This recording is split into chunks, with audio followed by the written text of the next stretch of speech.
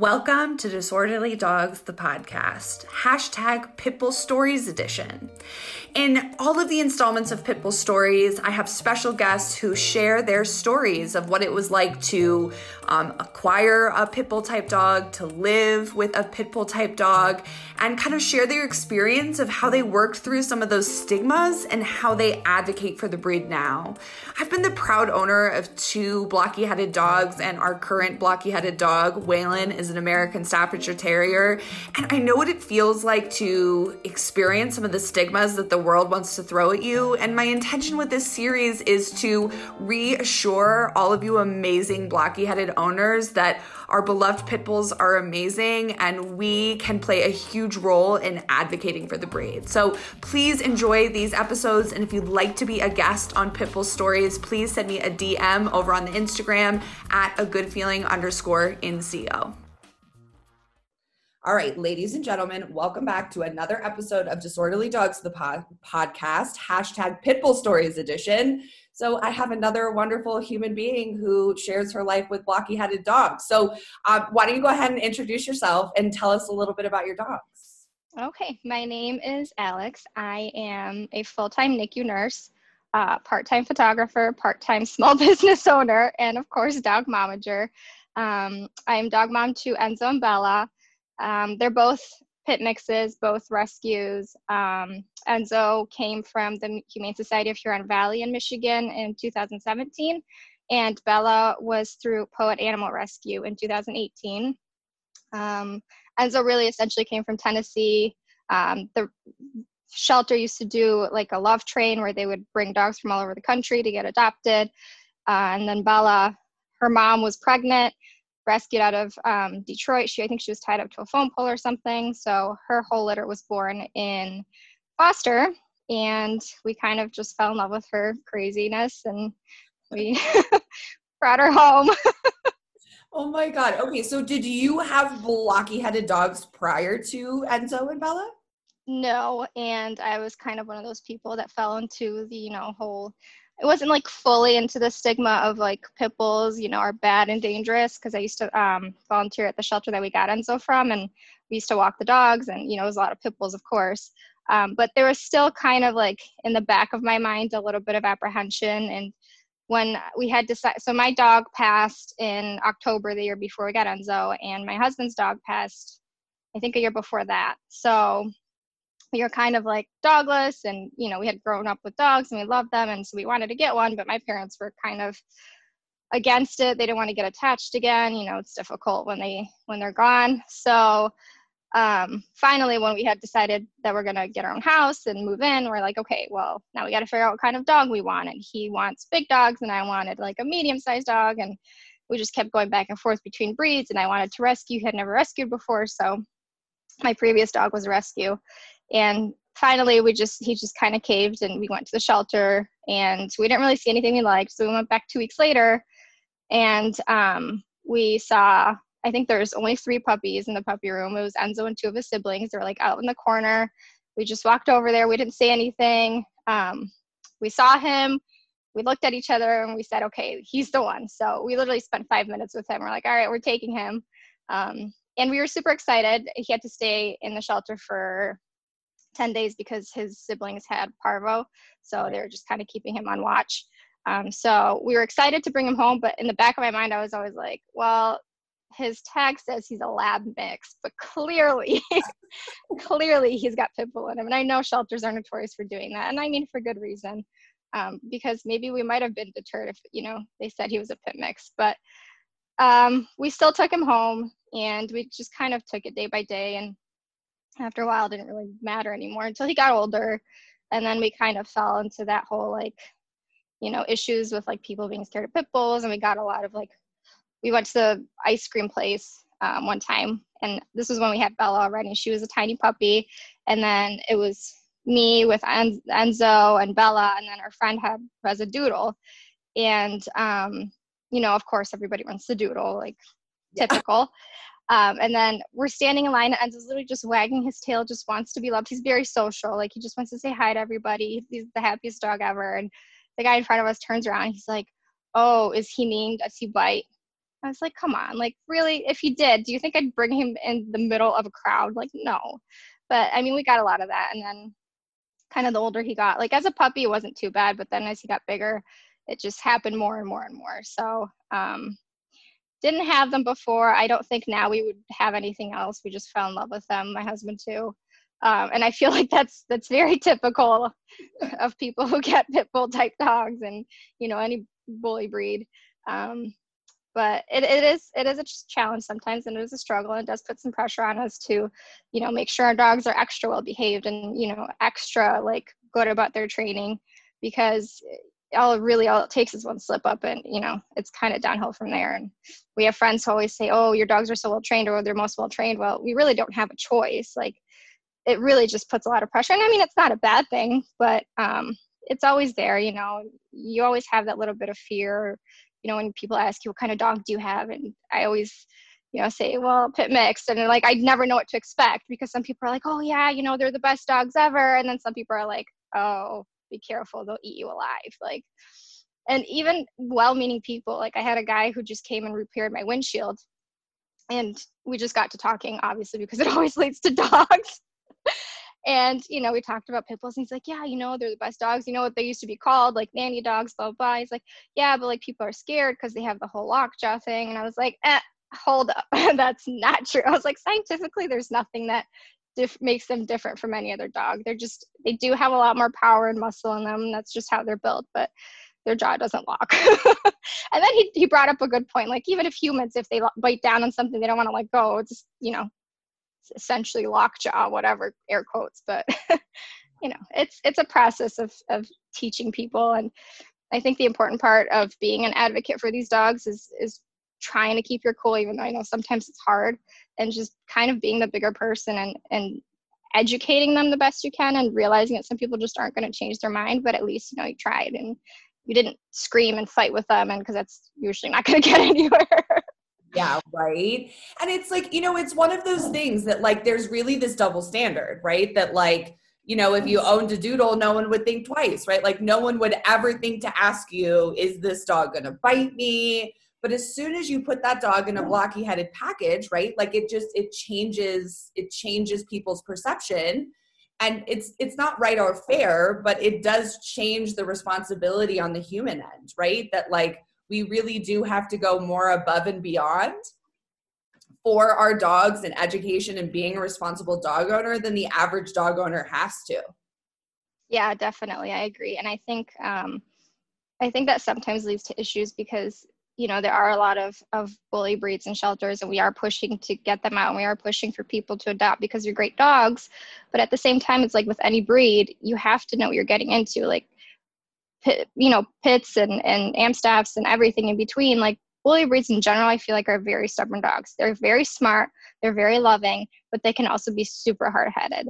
And I feel like people like take a pit bull home, and they're like, oh, you know, because I want to rescue them, that's great. But then they either end up bringing them back to the shelter, or, you know, the dog will bite somebody, or, you know, whatever it is, like any other dog. And I think that like people need to understand that they're a dog like any other dog, and when you do get a dog, you need to research and know what breed you want to get, and, you know, be fully committed to that. And I don't think people understand that sometimes, and I think that's kind of somewhere where the reputation starts going downhill a little bit too, because if you're not going to train your dog, and, you know, it's like everybody says, oh, Chihuahuas bite and they're mean. Yeah, of course. But I've also come to the conclusion that I feel like people who get small dogs like that just don't put effort into training, because like, oh, I can just pick up my dog and walk away. Well, that's why most of them are the way they are. That's why most of them are scared and bite and bark, and because they don't train them. And you can't not train a pit bull, or, you know, even a Rottweiler, or a German Shepherd, or a Golden Retriever, or a Doodle. There's so many Doodles that I come across that are just wild, because people get dogs just to have dogs, and I feel like they think fluffy dogs, oh, it's fine because they're, you know, they're not going to bite. Well, yeah, they can, and they will. Yeah. You know, a dog's a dog. Yeah, and it's not breed specific, right? And I think that, to your point about pit bull type dogs, right? Like, they are not for the faint of heart. Like, you're literally getting an athlete, right? And you have to be really real about the fact that They probably are going to be strong. They may pull on leash, right? Like you have to be ready and prepared for that, because I think, you know, there's this weird shift, right? Where like now I feel like social media has really shifted like people's perception of pit bull type dogs, which is good in a lot of ways. But I think that that can be challenging because people don't realize that, like, yes, you see this cute dog sleeping on the couch and snuggling, but what you maybe you're not seeing is the like miles and miles that this dog is getting out and running or walking. And I have some lovely people who have asked me, right, like about Whalen and AM staffs. And, some of those people, I very lovingly tell them that they probably are not equipped for the breed. You know what I mean? Like, Yeah. right. And it's so true. And I think we have to have these real conversations about like, pit bull type dogs are a lot of things, but they are strong, right? And they do take consistency and they do need training. And if you don't have the bandwidth for that, that's when these recipes of problems happen, right? Where people don't have realistic expectations about what they're getting in a dog. And like, not to say that there aren't some exceptions, because let's be honest, there are some of those couch potato pit bull type dogs that like don't really need that much exercise and they're happy to chill. But that is not the norm, right? Like by and large, pit bull type dogs need a lot of exercise. They need a lot of mental stimulation. They need a lot of training. And I feel like we're missing the point if we don't talk about the realities of that. Pit bulls are amazing in so many ways, but they also have very high requirements when it comes to training and exercise. 100%. Yeah. Yeah. They're very smart dogs. So they do need a lot of mental stimulation, and they do get bored easily. And that's when they start destruction. Like Bella destroyed our life for the first year and a half because she's got anxiety, first of all, so that doesn't help. But then she's also just a very like smart dog that always needs to be stimulated. And when we leave the house, obviously she doesn't get that. So that's when she starts chewing couch cushions and pillows and shoes and literally everything and anything. And I mean, of course, most dogs can do that. But I think it's the same thing, with a German Shepherd, or like when we were talking about getting a dog and we're talking about breeds, the Belgian Malinois, or however you say the name. I love those dogs and I think they're incredible and they're incredibly smart. But I backed off when I realized how much, stimulation they need, physical, first of all, and mental. Like that's just something I can't handle. And I'm not going to get in the middle of that if I can't handle it, because that's just a recipe for disaster for me and for the dog. So, while it's amazing how many people advocate for bully breeds, I think, and I just kind of realized this recently, I think in a way we've been doing them harm too, because, we're putting them on a pedestal, which is great because they are great dogs, but it's kind of hard to not separate them because of the situation they're in. But then people do need to realize that dogs are dogs and anything can happen, really. It's just a shame that they're just, put in such a bad position that they can nip at a person and, they'll get put down or something. I don't know. It's good and it's bad. And I think there's pros and cons to both. But really, at the end of the day, it's about responsible ownership. And people use, the whole it's how they're raised theory, which, is partly true, of course, but it's like humans too. It's the whole nature versus nurture concept. Like, yes, a lot of it is how you're raised, but a lot of it is just who you are. And some dogs just are inherently bad. And some dogs, I mean, how many dogs that were rescued from dog fights who are like the nicest, most incredible dogs and, are fine. Or there's dogs that are raised from puppies and they're just monsters. Yeah. And I don't know. People just need to understand that, and they need to realize that, at the end of the day, they are animals and it can go both ways, but you have to be responsible. You have to understand your dog's language and their body language and know when they've had enough. And I think that's part of the problem, that people don't get that, like, especially with kids. Like, I know Enzo, I know his limits, and I know he loves kids. So I'm okay when I have friends over that bring their kids and, pet him and stuff, of course, to a certain limit. If I start seeing him get uncomfortable, we pull him out of the situation. That's that. Bella, on the other hand, is terrified of kids. So I would never put her in a situation where I'm going to force her to lay down or have a kid climb on top of her, because that's just not going to end well for anybody.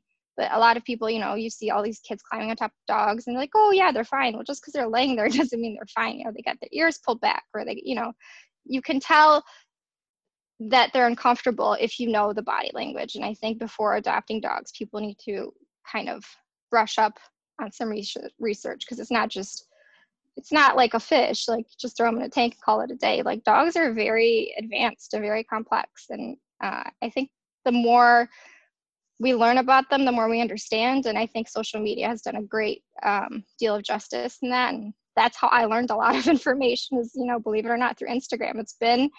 I started it off as just, a place to share dog pictures, but it's really been so much more than that. The Instagram community is just, it's just on a whole nother level. And I think until you're part of that dog community, you don't really understand.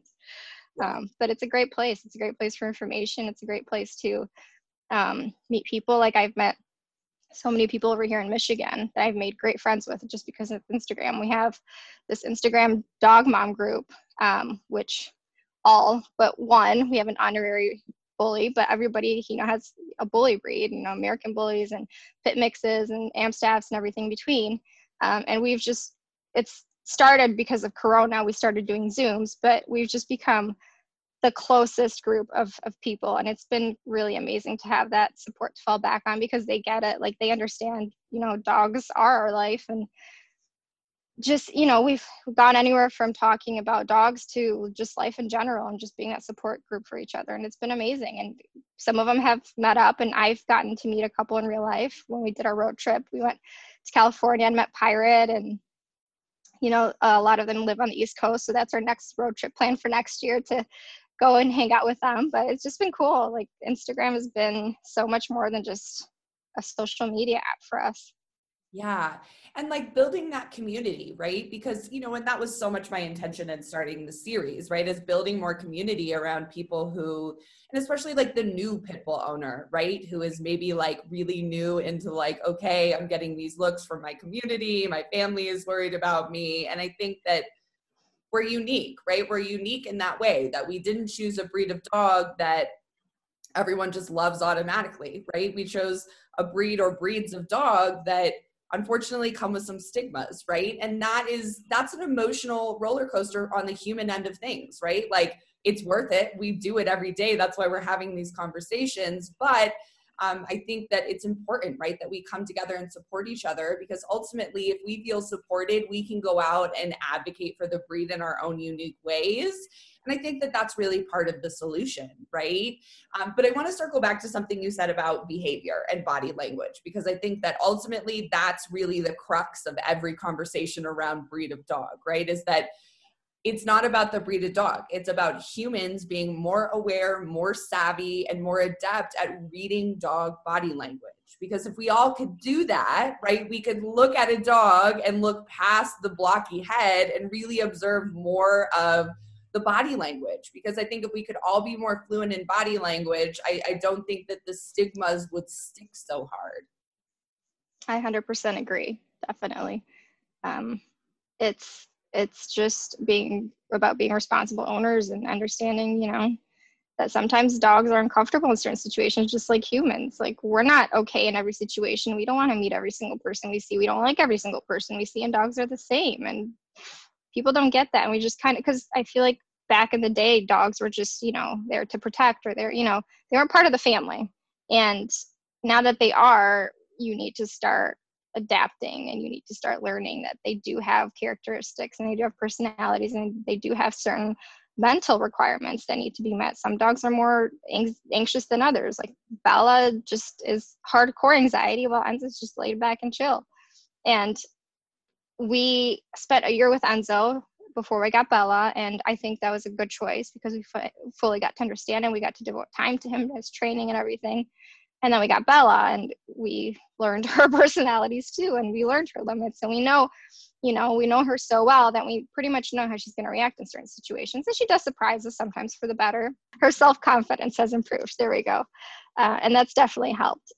But like I said, the more we learn about them, the more we can better adapt to them and understand that, okay, a dog that is confident is going to behave better and is going to, be a happier dog. And then you got to learn, okay, how do you do that? Like we have a trainer that we work with, and we went to a confidence building class, and they taught us the touch command, they taught us the focus command, which we'd already been doing with them, but it was just interesting to kind of understand, okay, how and what, like, why does that help them build their confidence, and how does that support them?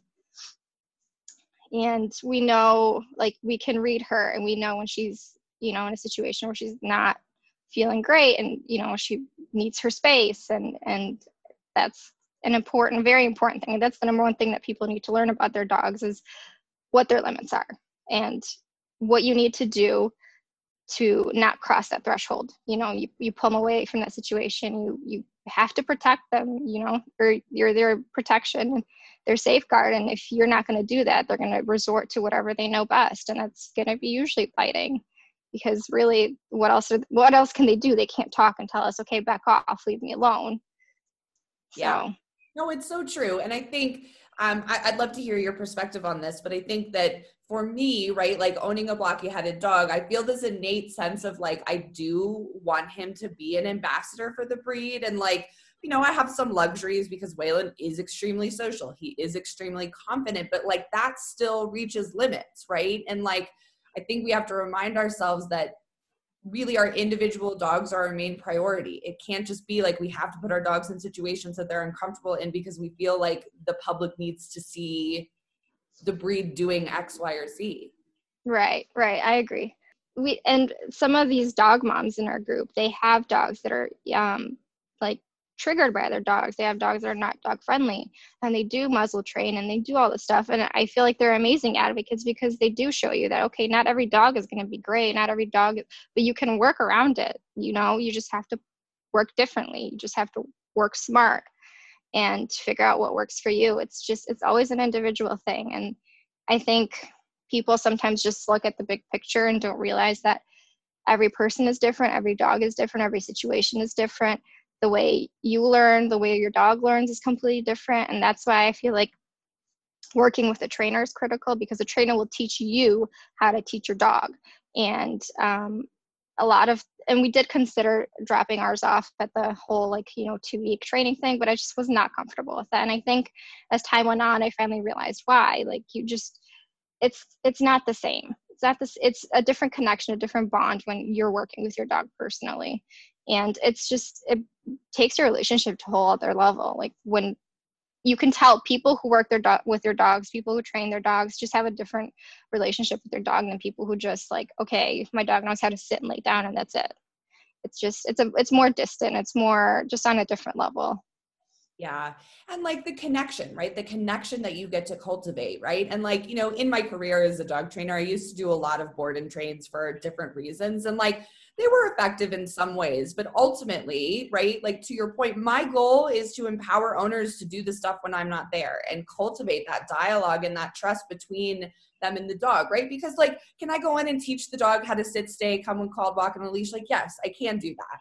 But what's missing from that is I'm building that trust in connection with the dog, right? And ultimately, it's not about me and that dog. It's about the dog and their owner, right? And that's where I feel like we can really step up and advocate for our dogs by doing that, right? By truly spending the time cultivating that relationship, so that when you are out, right, like, whoop, they're feeling uncomfortable. We're going to get them out of here.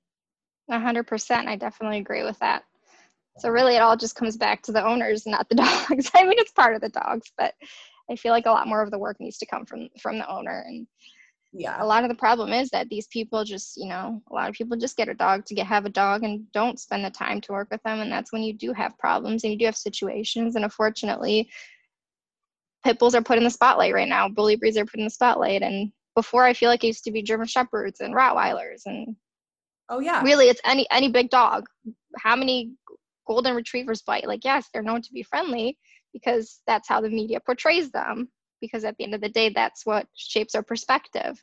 But there's a ton of, I don't know the facts or the details, but there's a ton of golden retriever bites. There's a ton of lab bites. There's just, a big dog can cause damage, period, no matter what their breed is. Yeah, exactly. And it's so true, right? So, okay, so I want to hear just a little bit more about you and your story. So, when you first brought Enzo home, do you feel like your family, like your immediate family, were a little worried that you brought home this like blocky-headed puppy?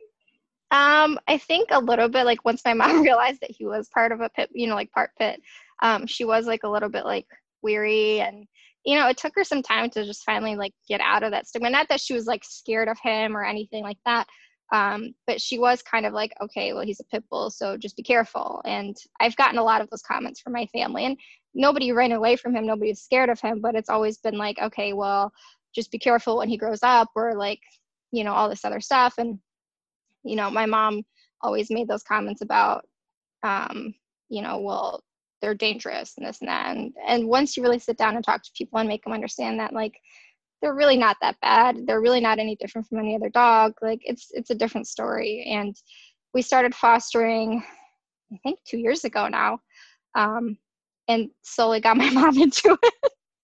And now she, you know, she's fostering pit mixes all the time. She's got one right now that she's had for a few months, and she loves her, and she's a black little dog, which my mom was always like, oh, black dogs, I don't know, for whatever reason they have, just people don't like them, but like she loves them. Now she's like, I don't understand why she's not getting adopted, like she's just so sweet, she just wants to love. I'm like, yeah, I know, but it's just getting over that hump. It's, you know, when you meet them in person, it's a different story.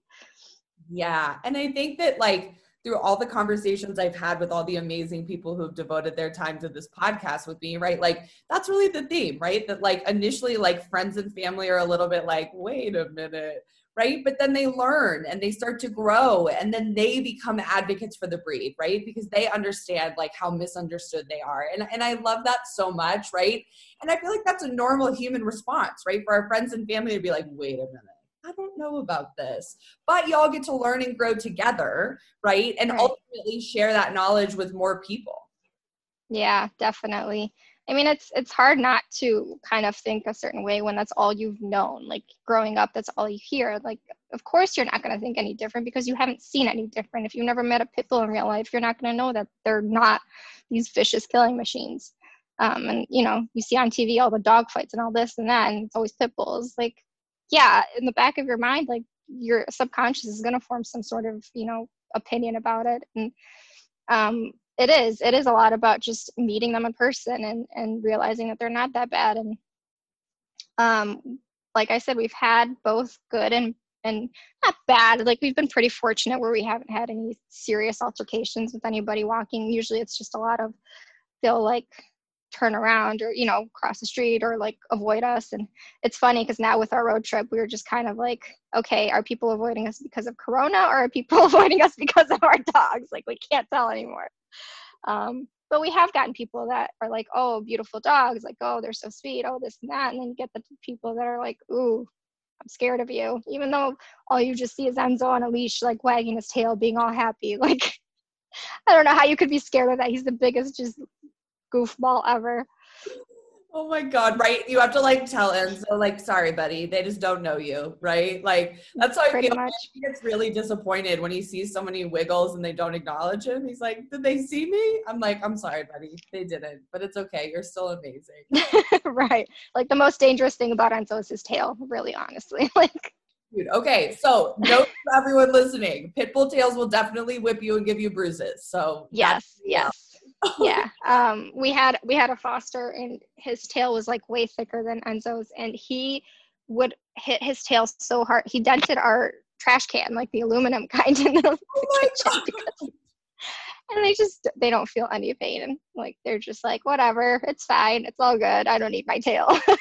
Right? Self-preservation is not super strong in all of the blocky-headed dogs that I've encountered, but No, they definitely have a high pain tolerance, and I think, you know, that's why they a lot of times they do crop their tails, because they get happy tail, or, you know, they hit their tail so hard and it fractures or something, they don't realize it. They're just like, okay, it's all good. yeah, right? Oh my God. They're hardy. And that's what was so attractive to me about the breed, right? Because like, I know you all get out and do a ton of adventures too, but like, that's primarily why I wanted an Amstaff, because I knew that they could keep up with like the rugged mountain hikes that we're trying to do all the time, you know, Oh, like yeah. they're definitely strong-willed. They're definitely literally physically strong, but they're hardy and they will keep up and they will hustle if you need them to. Oh yeah, for sure. And ours have been the reason that we've gotten out so much. And they're part of the reason why we did do that road trip, because otherwise, okay, well, we'd probably fly somewhere. It just wouldn't have been the same. Like, they get us out of the house, they get us adventuring.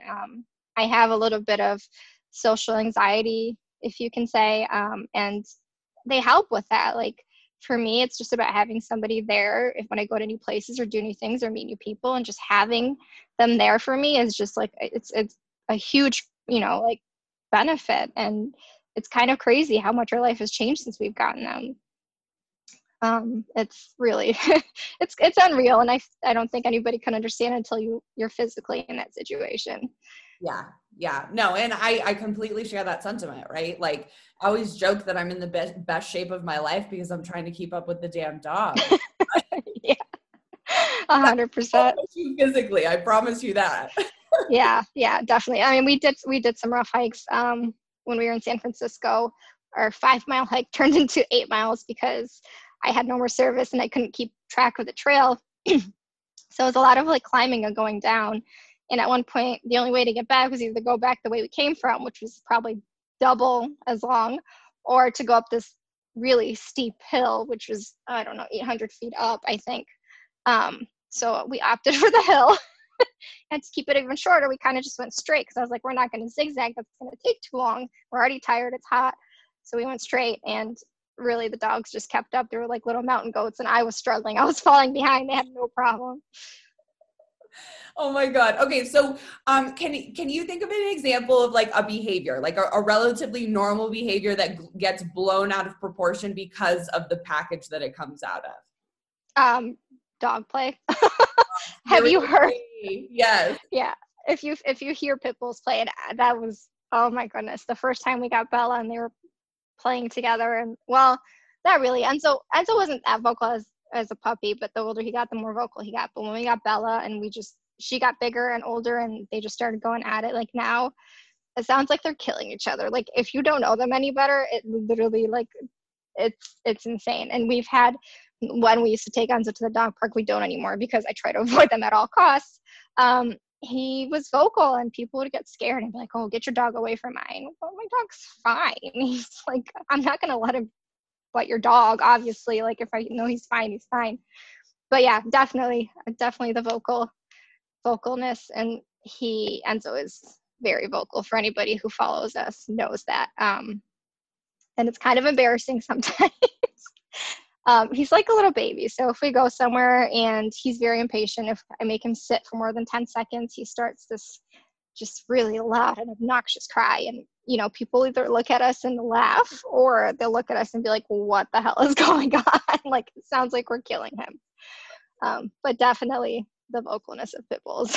It's so true. So what you just described about Enzo is Waylon to a T, right? Like, has a very low tolerance for me asking him to stay still. And right. And like the sounds that come out of them, like, that's so my experience too. People are like, and I think that's why he does it a lot, because people laugh at him and then he gets it.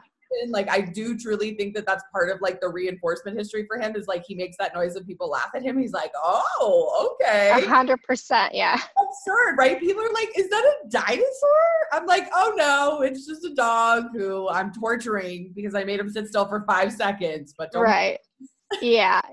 No, he was very vocal as a puppy, and I'd never heard dogs make that sound before. And he gets more and more vocal as time goes on, and he makes weirder and weirder sounds. Like, just yesterday, he was playing with Bella, and I'd never heard him make these sounds before. He just sounded like I don't even know. Somebody compared it to like an electric toothbrush when you're brushing your teeth.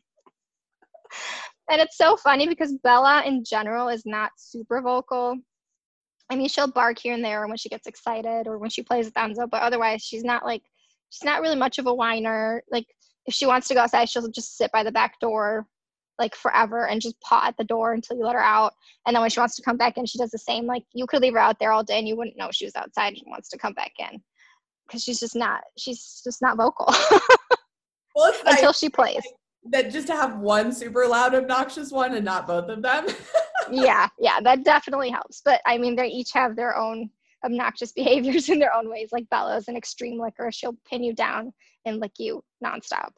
And so not so much, but she, and I think that has a little bit to do with her anxiety too. I feel like sometimes it's just a coping mechanism. Yeah.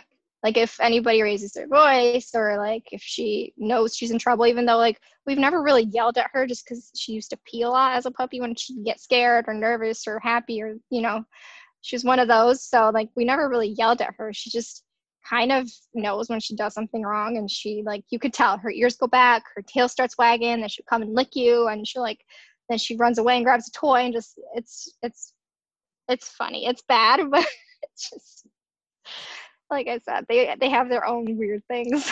Yes, they do. Well, and I think, you know, like, I think that oftentimes, like, people who are not familiar with blocky-headed dogs, like, they miss, like, how sensitive that the dogs can be. Oh, yeah. You know what I mean? Like, Waylon is very confident and vocal, but he is also very, very sensitive, right? And can be, like, very sensitive to, like you're saying, like, yelling in the house. Like, if my husband and I are talking right.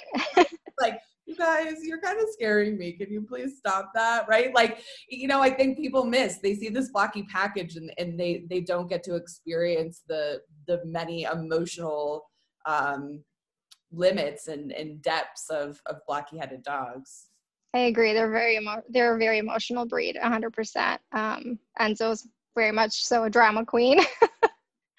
And he is, like you said, sensitive, like, to loud noises and, you know, yelling, and even just like if you don't pay attention to him, he gets very like moody. Like lately usually they sleep in bed with us, but lately he just goes off and does his own thing. Like he'll rotate between his bed and one of our other bedrooms, or the guest bedroom. He'll go sleep on the bed. He makes a nest out of the pillows now. That's his thing. I keep saying I need to get him one of those donut beds, because he just like always needs to be cozy, and Bella always needs to be touching us. So Bella will sleep with us now, and then Enzo just goes off and does his own thing. But yeah, if he doesn't get attention when he wants it, or they get very moody. Bless them. Okay, so I want to kind of wrap it up here, but I want to hear from you. Of all of the Pitbull myths, which would you choose as number one that you wish would just die already? Oh gosh, all of them. To pick one, probably the lockjaw thing. I mean, really, and you know what's sad is that they make it sound so believable that you're like, oh yeah, like that makes sense. But like if you really just take a step back and analyze it and like think logically, like, why are they any different from other dogs? They're not. They're dogs. Like, they have the same facial structure. They have the same bone structure. Yes, they have more muscle than other dogs. That's true, which could probably make their bite more powerful. But at the end of the day, it's nothing that's going to lock their jaw. They're not like alligators where, like, you bite down and that's it. Like, it's game over. Like, no, they're dogs.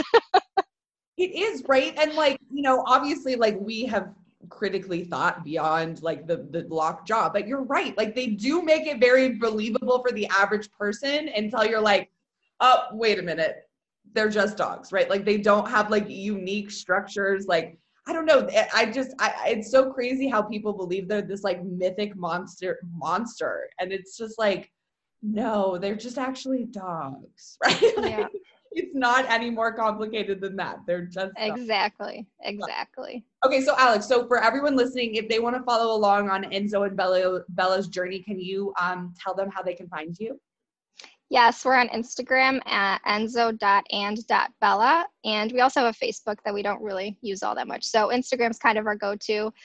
We do post some TikTok sometimes, but everything's linked in our bio. But yeah, Instagram is our main source of entertainment. Yeah, that's our go-to. I love following you guys and all their cute outfits. Oh my God.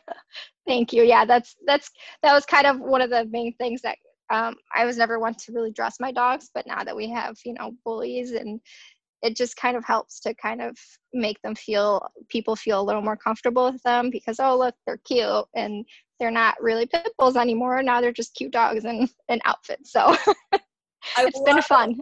Yes. Oh my God. Thank you so much for taking the time. This was so much fun. Thank you for having me. Thanks for tuning in. I hope you enjoyed the show. If you'd like to learn more about how you can connect with me for training, you can go to my website, agfdogtraining.com. If you'd like more training inspiration and insight, you can follow me on Instagram at agoodfeeling_NCO. If you'd like to become a member and support the podcast, please check us out on Patreon. You can check us out at patreon.com/disorderlydogs. Be sure to subscribe to this podcast so that you don't miss out on any future episodes. And if you really like this podcast and you want to go above and beyond for me, you could leave a 5-star review over on Apple Podcasts to help more like-minded individuals find us.